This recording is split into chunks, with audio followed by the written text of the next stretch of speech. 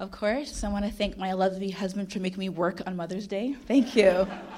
To bring the word, to labor over the word. Opening your Bibles to Mark 6. For it was Herod who had sent and seized John and bound him in the prison for the sake of Herodias, his brother's Philip's wife, because he had married her. For John had been saying to Herod, "It is not lawful for you to have your brother's wife." And Herodias had a grudge, against him and wanted to put him to death. But she could not, for Herod feared John, knowing that he was a righteous and holy man. And he kept him safe. And when he heard him, he was greatly perplexed, and yet he heard him gladly. Verse 21. But an opportunity came when Herod, on his birthday, gave a banquet for his noble and military commanders and the leading men of Galilee. For when Herodias' daughter came in and danced, she pleased Herod and his guests. And the king said to the girl, "Ask me for whatever you wish, and I will give it to you." And he vowed to her, "Whatever you ask me, I will give you, up to half my kingdom." And she went out and said to her mother, "For what should I ask?" And she said, "The head of John the Baptist." And she came and immediately with haste to the king and asked, saying, "I want you to give me at once the head of John the Baptist on a platter." Say platter. And the king was exceedingly sorry, but because of his oath and his guest, he did not want to break his word to her. And immediately the king sent an executioner with orders to bring John's head. He went and beheaded him in the prison and brought his head on a platter, say platter, and gave it to the girl. And the girl gave it to her mother. And when his disciples heard of it, they came and took his body and laid it in a tomb. So a few weeks back, my husband was at worship rehearsal on a Wednesday night. So I was home by myself with the kids. I said, let me put the kids to bed. It was around maybe 8 o'clock. I put the kids down. I was like, oh, man, I have an opportunity to myself. I'm going to watch some TV. I'm going to eat some junk food. And then he came home, and it was about like maybe 10:30, and all of a sudden I hear a noise saying, "Dada." Dada. And I'm like, I know that's not Claire. She's interrupting my personal time right now. And all I hear is, "Dada, help me. Help me." And I'm like, oh, let me go check what this girl wants. So I walk to her room. I open the door, and all the lights are on. She's naked head to toe, nothing on. I look at her. She's covered in my makeup. Literally everywhere. Let's see. I think I have a picture here to show you guys. Of her. She's covered. And what actually really annoyed me about that, I gave her a bath prior to bedtime. You see her. Like, she has red lipstick on her eyes, her nose, and it was all over all over her floor and everything. She wanted a toddler makeover.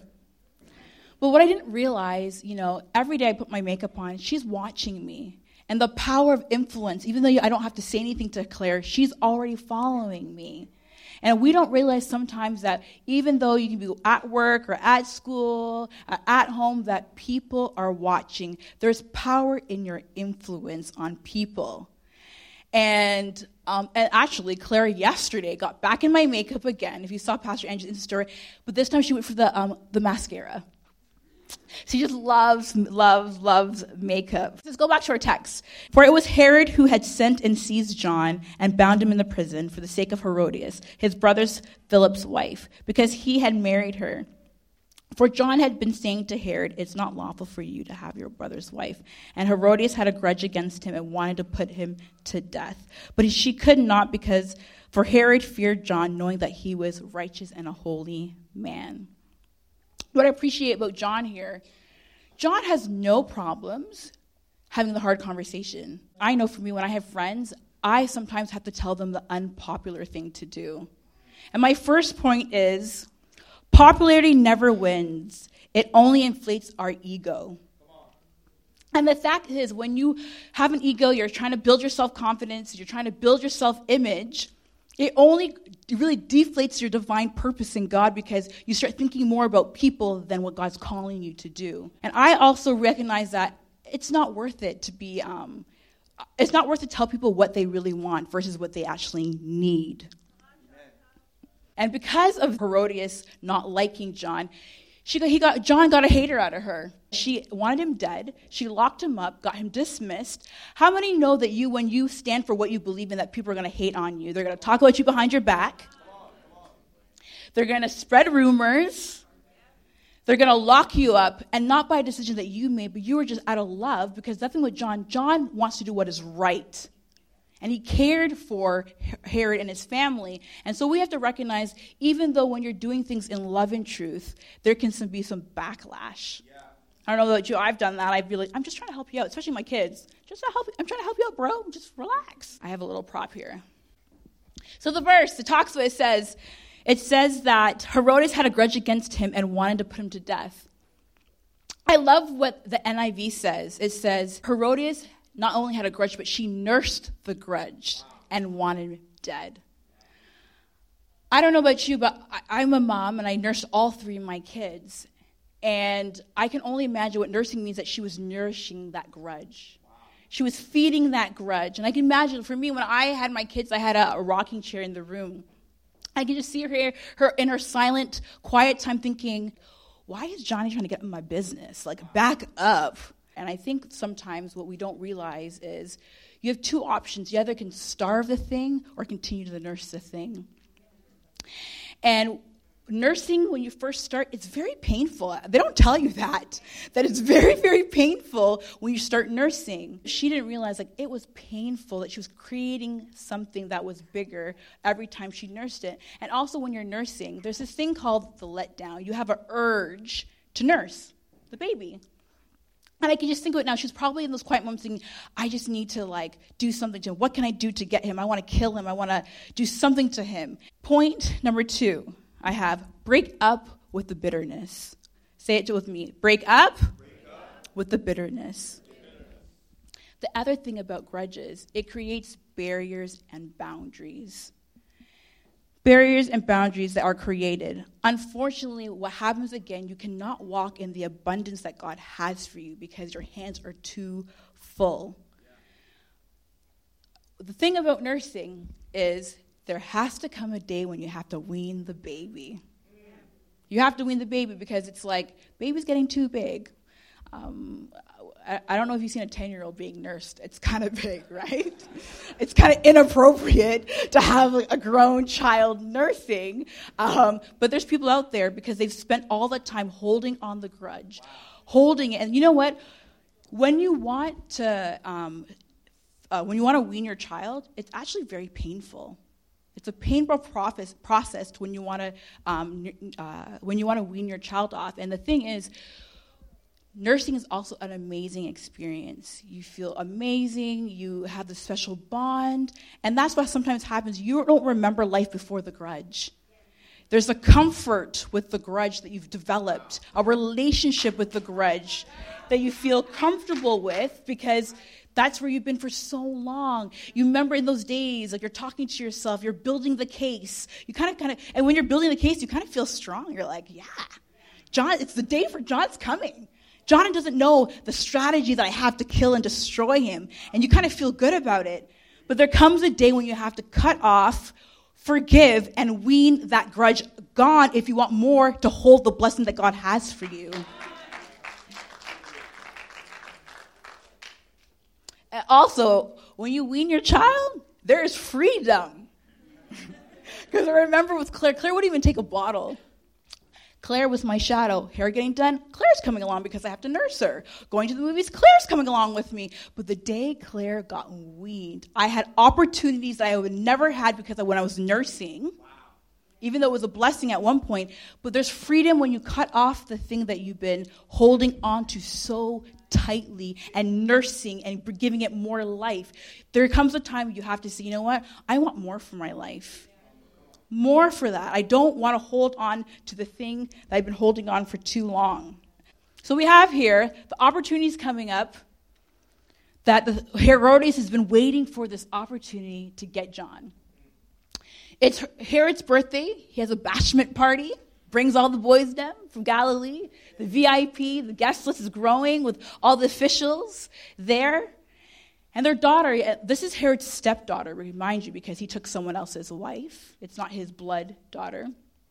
And she was young, maybe around 16 or 17 years old, and she's dancing for the men in the room.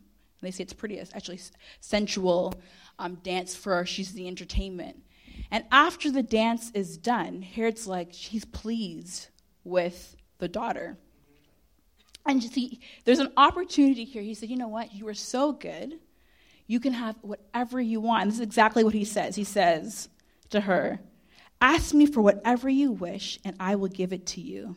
And he vowed to her, whatever you ask me, I will give you, up to half my kingdom. Trust me, Mervyn Paul Henry, ask me, what do I want? Anything? I'm thinking, I want everything. Like, I just want everything.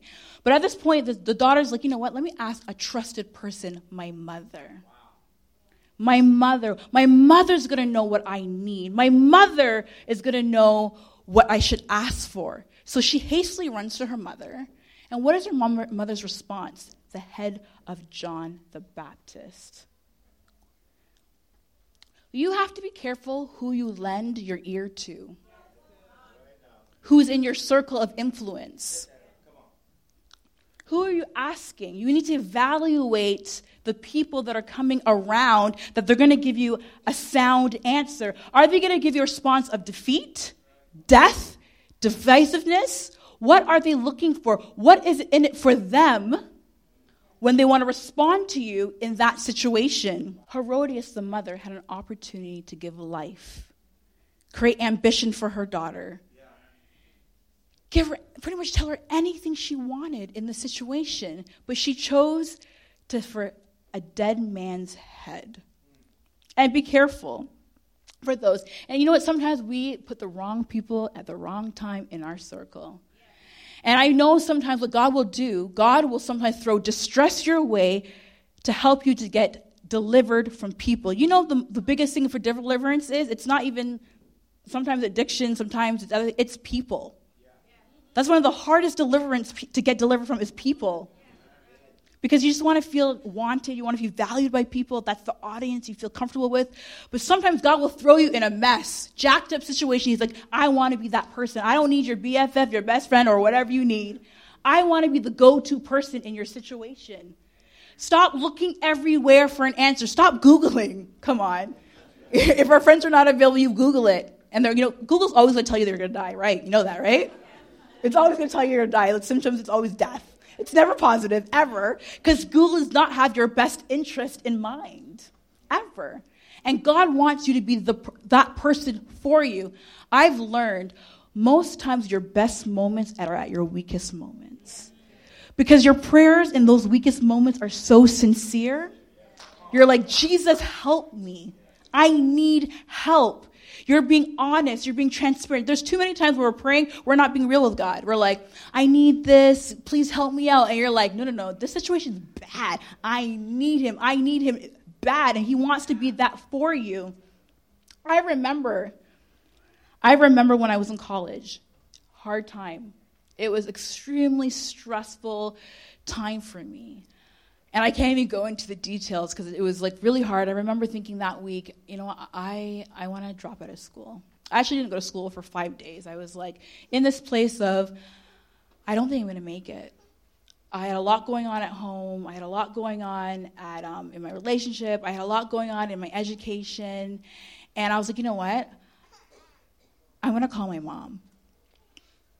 I know. If you use the word mom around me or dad, I'm going to cry. Or husband, because it's very personal. Those are really close to me. And I remember calling home to mom, like, Mom, I don't think I could do it. I don't think I can finish school. I don't think I can handle it. I don't think I can do it. I was like, Mom, I think I'm going to leave to be a missionary for a year. I want to take a year off and be a missionary. And she was just like, what? I'm paying this bill? She was like, no. This is not going to happen. I called, Dawn was like, this is not happening. You can cry all you want. She was like, have your moment. Don't go to school for a couple of days, but you're not quitting. Quitting is not an option for you. You have it in you. You're going to settle down and do it. And you need people in your life that will remind you of the call, the goals that you have in those moments of weakness. Who are you lending your ear to in those moments? And at this time, there's an opportunity of a lifetime that a daughter has Ask me, he says, ask me for whatever. Who are you asking when you have the question of a lifetime can also change the destiny of your whole life? Point number 3, say sacrifice selfishness. Where we once pursued selfish pleasures, we now pursue passions that pleases God. The life before Christ, it's all about you.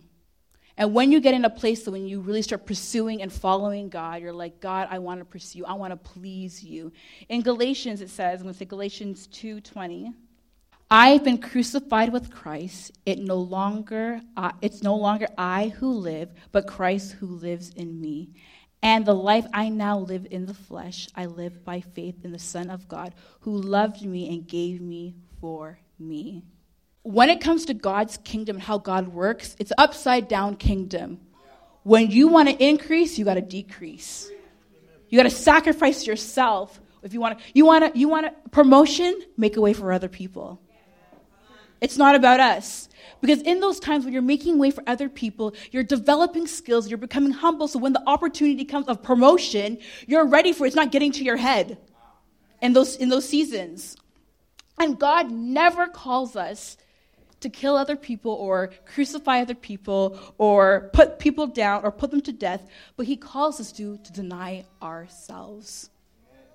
Versus Herodias, she was like, I'm going to fix this situation. I'm going to put to death. Instead of not thinking about herself, she thought, let me kill the very thing because it's getting in the way of my desires and my plans. I love that we serve a God that changes things for us. When we deny or put to death things like depression, God can resurrect and change it to determination. When we deny ourselves gossip, he can change that and put the good news on our lips. When we deny ourselves of comparison or competition, he can change that into cooperation. Don't we serve a God that's so amazing that he can take and he can recycle our pain and put it into joy for other people and testify later on like how you overcome things? Isn't God so good about that? You want to be in a place that you've been so stripped down of who your selfish desires, so when the opportunity comes for that question, you're not thinking about me, you're thinking about the best interest of the person that came to ask you the question. That's the problem with Herodias. She was not in a healthy place when she responded to her daughter at all. She was thinking about herself. Amen. There always are casualties when you think about yourself. Because she was selfish, not only was John dead, what she didn't realize after when they go back and the executioner kills John, they behead him, she brings back John's head on a platter to the mother. What she didn't realize, she could have been sowing into her own future by the request that she gave. Instead, what came back to her was a dead head. It could have been so many amazing things that could have come back if she thought about, instead of thinking about myself, I can think about what can happen to our community, our generation. But she stopped a blessing. She stopped benefits to so many people by being so selfish. We always want to be the hero, but sometimes you just say, I'm not in a healthy place right now to answer that question. And to me, a Shiro, a Wonder Woman's not a person that just can do everything. To me, a real hero or a Shiro or a Wonder Woman knows when to take off the cape and say, I need help. I'm not in the place to serve you right now, but I know someone else who can. And Herodias, she would have benefited, even if someone else helped out or answered that question, she would have benefited as well because she was in the community. She was the mother. Who wouldn't want to give their mother a part of the gift of the opportunity as well? I've been in that place because I want an answer so bad that I'm willing to hear anything. I'm willing to do anything. I'm willing to turn to anybody because I just want to feel validated, and I feel sorry. When there's an opportunity, I don't want to leave anyone out. And so I'm willing to, what do you want? Oh, you want the head of John? Sure. Versus, that's not really what's in my heart. What the mother could have done, she could have reminded her of her own dreams. What she have told her in those nights of when she was home with her. But no, the mother wanted to be selfish. She was thinking about herself at those times. My fourth point is destiny decisions lead to celebration, not destruction. Something that was supposed to be a celebratory event ended up being something that was destructive and devastation. Because imagine Jesus' even disciples hearing the word that, what, John's dead? What happened? We just left him. He was just there. And instead of them celebrating or him coming out, there was an opportunity. The daughter made an opportunity of creating a different destiny because of a decision, because she listened to her mother. We have the opportunity as people in people's lives to influence them to do greater things. In that platter could have been an answer to cancer, spending money for that, paying off people's debts. There's so many things that we can do when we make right decisions and not be influenced by other people. And we have to continue to remember that. How can I think about other people and not just myself? I need to deny myself. And also, there was a similar situation about beheading. David beheaded Goliath. And when he brought back the head of Goliath, what was the response? They were happy because he was fixing an issue and he was being a hero versus being selfish. You can have exactly the same situation, beheading something or killing something or putting something to death, but it's what's the purpose, what's the motive behind that? Versus Herodes, you're thinking, you know what? I want to benefit this because I need this, because I want revenge in this situation. You have to evaluate why you're doing the thing that you're doing. Why are you holding on to the grudge? Who's benefiting from the grudge? A lot of times the people that you're holding grudge to, they're living life. They're not thinking about you at all. They're like, and you see them on social media, you're like, why are they having so much fun? Like, I'm here crying in my house. I'm upset because they don't think about you. They're not thinking, they're thinking about, they've gone on their lives. They've let go whatever they need to let go. And so we have to know when, again, I said to wean off the grudge, let it go, cut it off, and forgive who we need to forgive. And how many times we've been in that situation that we have an opportune time, a life-changing decision, and we ask the wrong people. And we end up being detoured the destiny that God had for us because we listened to the wrong people or we didn't have a voice for ourselves. I think about a couple years ago when my husband and I were living in California, and he went to India to preach at an orphanage out there, and I was home.